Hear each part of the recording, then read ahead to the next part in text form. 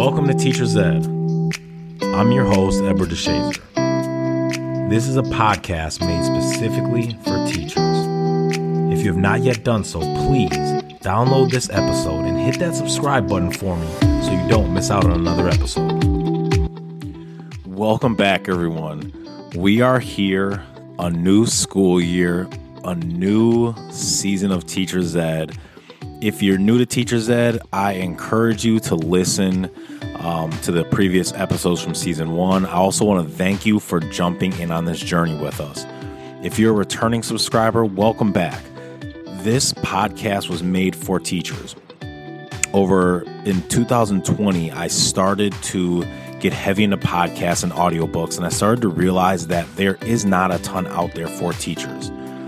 Teachers need love too, so Teacher's Ed was created to give you some motivation, to give you some tips, to give you a space where someone can be real with you instead of giving you the fluff that your administration likes to give you.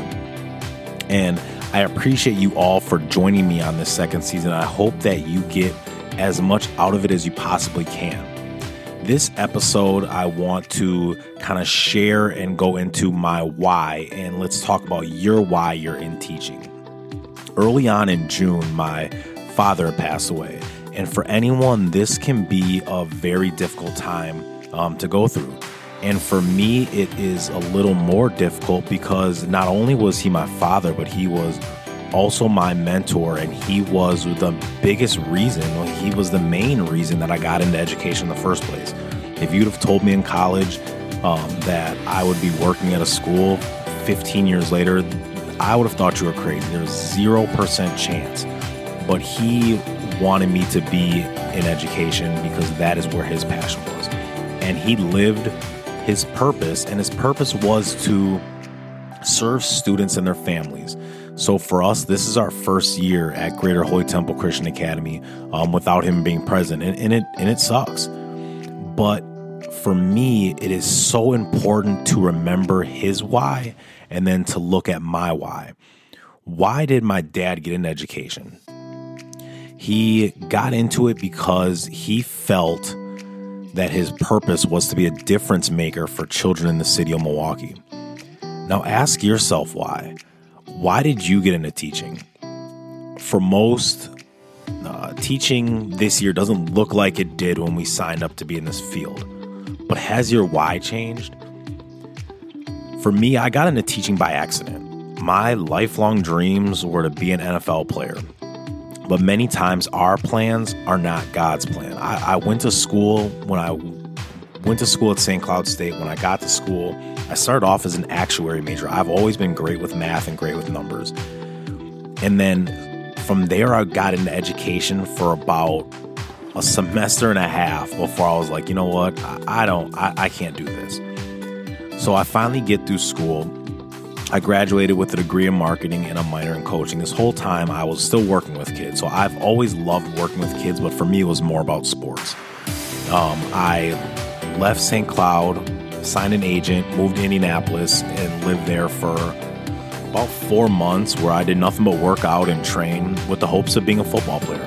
Whether it was an NFL, Canada, arena, to me, it didn't matter as long as I still was able to play football. And what ended up happening to me is late July 2006, I was at home watching a movie, and I hear someone at my front door. I open the door. The guy was trying to break into the house and didn't know anyone was home. He shoots me. Bullet goes straight through my leg. I end up in a hospital. Long story short, about a week later, my dad was like, you know what? I want you to move back to Milwaukee and work at the school that I started. And to me, I'm like, I don't know. Milwaukee is not where I want to be, and in a school is not where I want to be.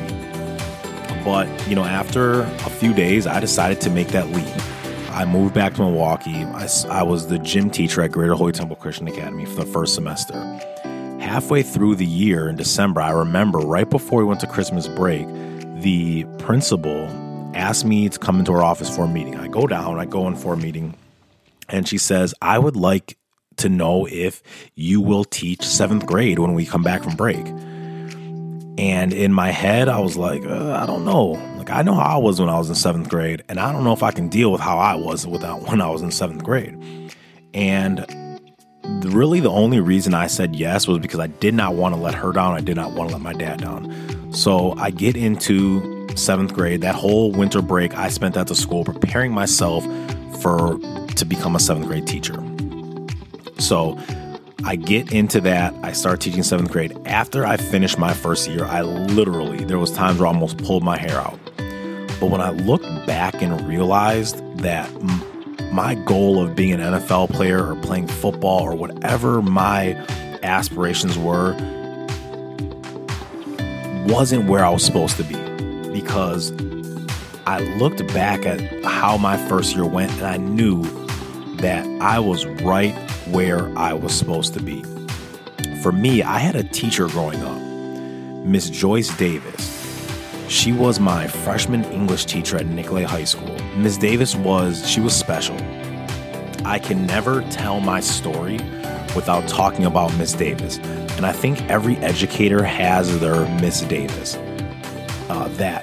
The one teacher that sparked something in them. For me, that was Miss Davis. I was a nightmare as a student. I was always very intelligent, but as intelligent as I was a headache. I was suspended over 30 times from 3rd grade to high school. I was expelled days before my 8th grade graduation. I was expelled within a few months of my freshman year in high school. I had a sixth sense for teachers that didn't like me. It was like my spidey senses would tingle, and I just knew which teachers didn't care about me. And I know that teachers saw my name on the roster before school started, and they were in the teacher's lounge complaining about me to other teachers, wondering how they would get through the year when they saw my name on their list. But that was not Miss Davis. Miss Davis was different. And because I knew Miss Davis was different, I was different in her class. I could have just walked out of another classroom where I disrespected my teacher and walked into her room and nothing else mattered. My attitude would shut off because I didn't want to let Miss Davis down.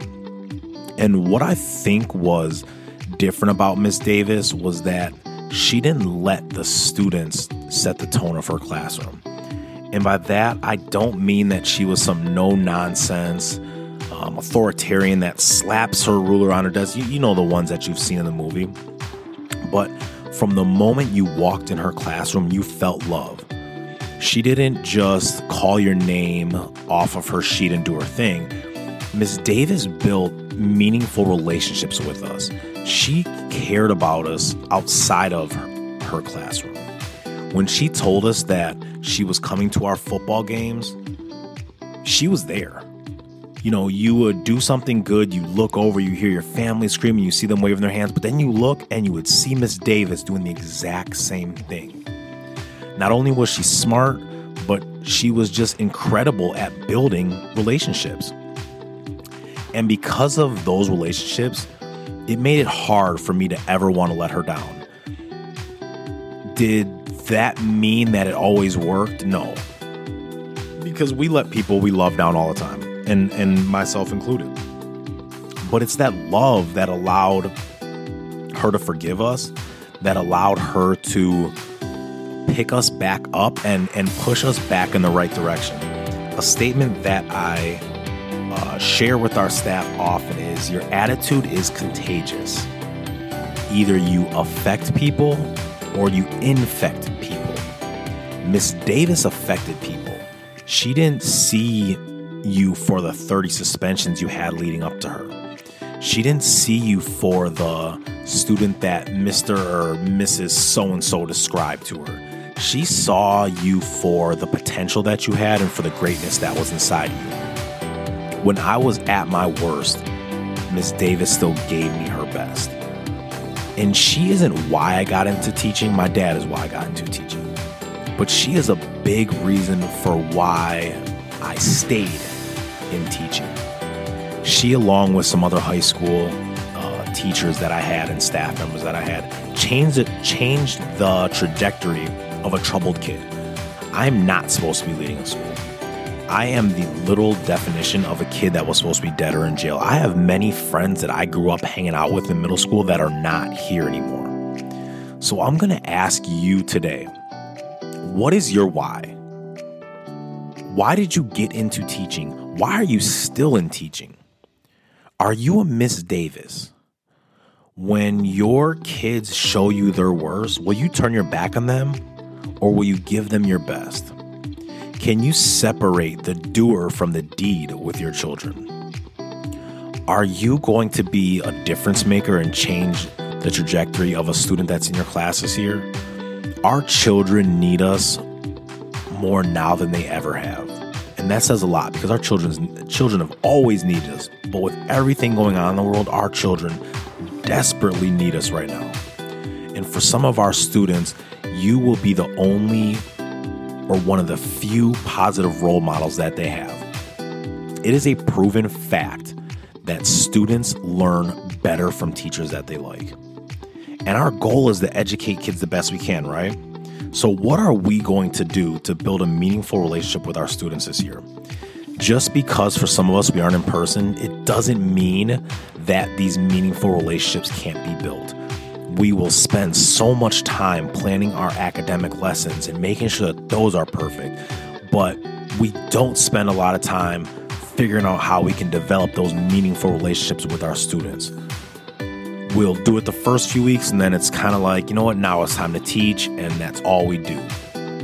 But as we get into this school year, I encourage you all to be a Miss Davis or whichever teacher inspired you to be where you are right now. Let's build meaningful relationships with our students. Let's hear our kids out. I was on a Zoom call with some high school kids a few weeks back, and the biggest takeaway that I got from these kids is that they felt unheard. Our students need to feel heard. Listen to them. Let's love our kids when they're at the worst. Remember what your why is. This world is filled with turmoil right now. But it does not mean that our classrooms have to be the same. Your classroom should be a safe haven of love in a world that is filled with hate. And just because your kids aren't physically in your classroom, your virtual classroom can be the same.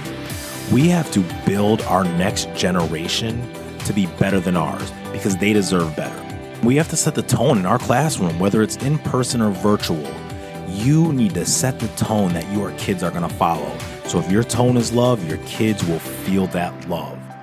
And to end, I want you to close your eyes. If you're driving, please don't close your eyes. But just think about, and I want you to picture in your head that teacher who changed your life for the better. Would that teacher be proud of who you are as a teacher? When you were a student in that teacher's class, would you want to be a student in your own classroom? And if you answered no, then let's make some changes this year. We have to be honest with ourselves. Change very rarely comes in a comfort zone.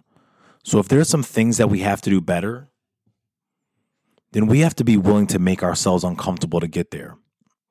And I believe in you. But do you believe in you? So let's think about this as we go. Remember your why, set the tone in your classroom to be positive, and continue to love your kids no matter what they do. Separate the doer from the deed. I appreciate you all for tuning in with me this week. If you haven't, hit the subscribe button, share this on your social media, and if you can, tag me in it, @TeachersEd Podcast.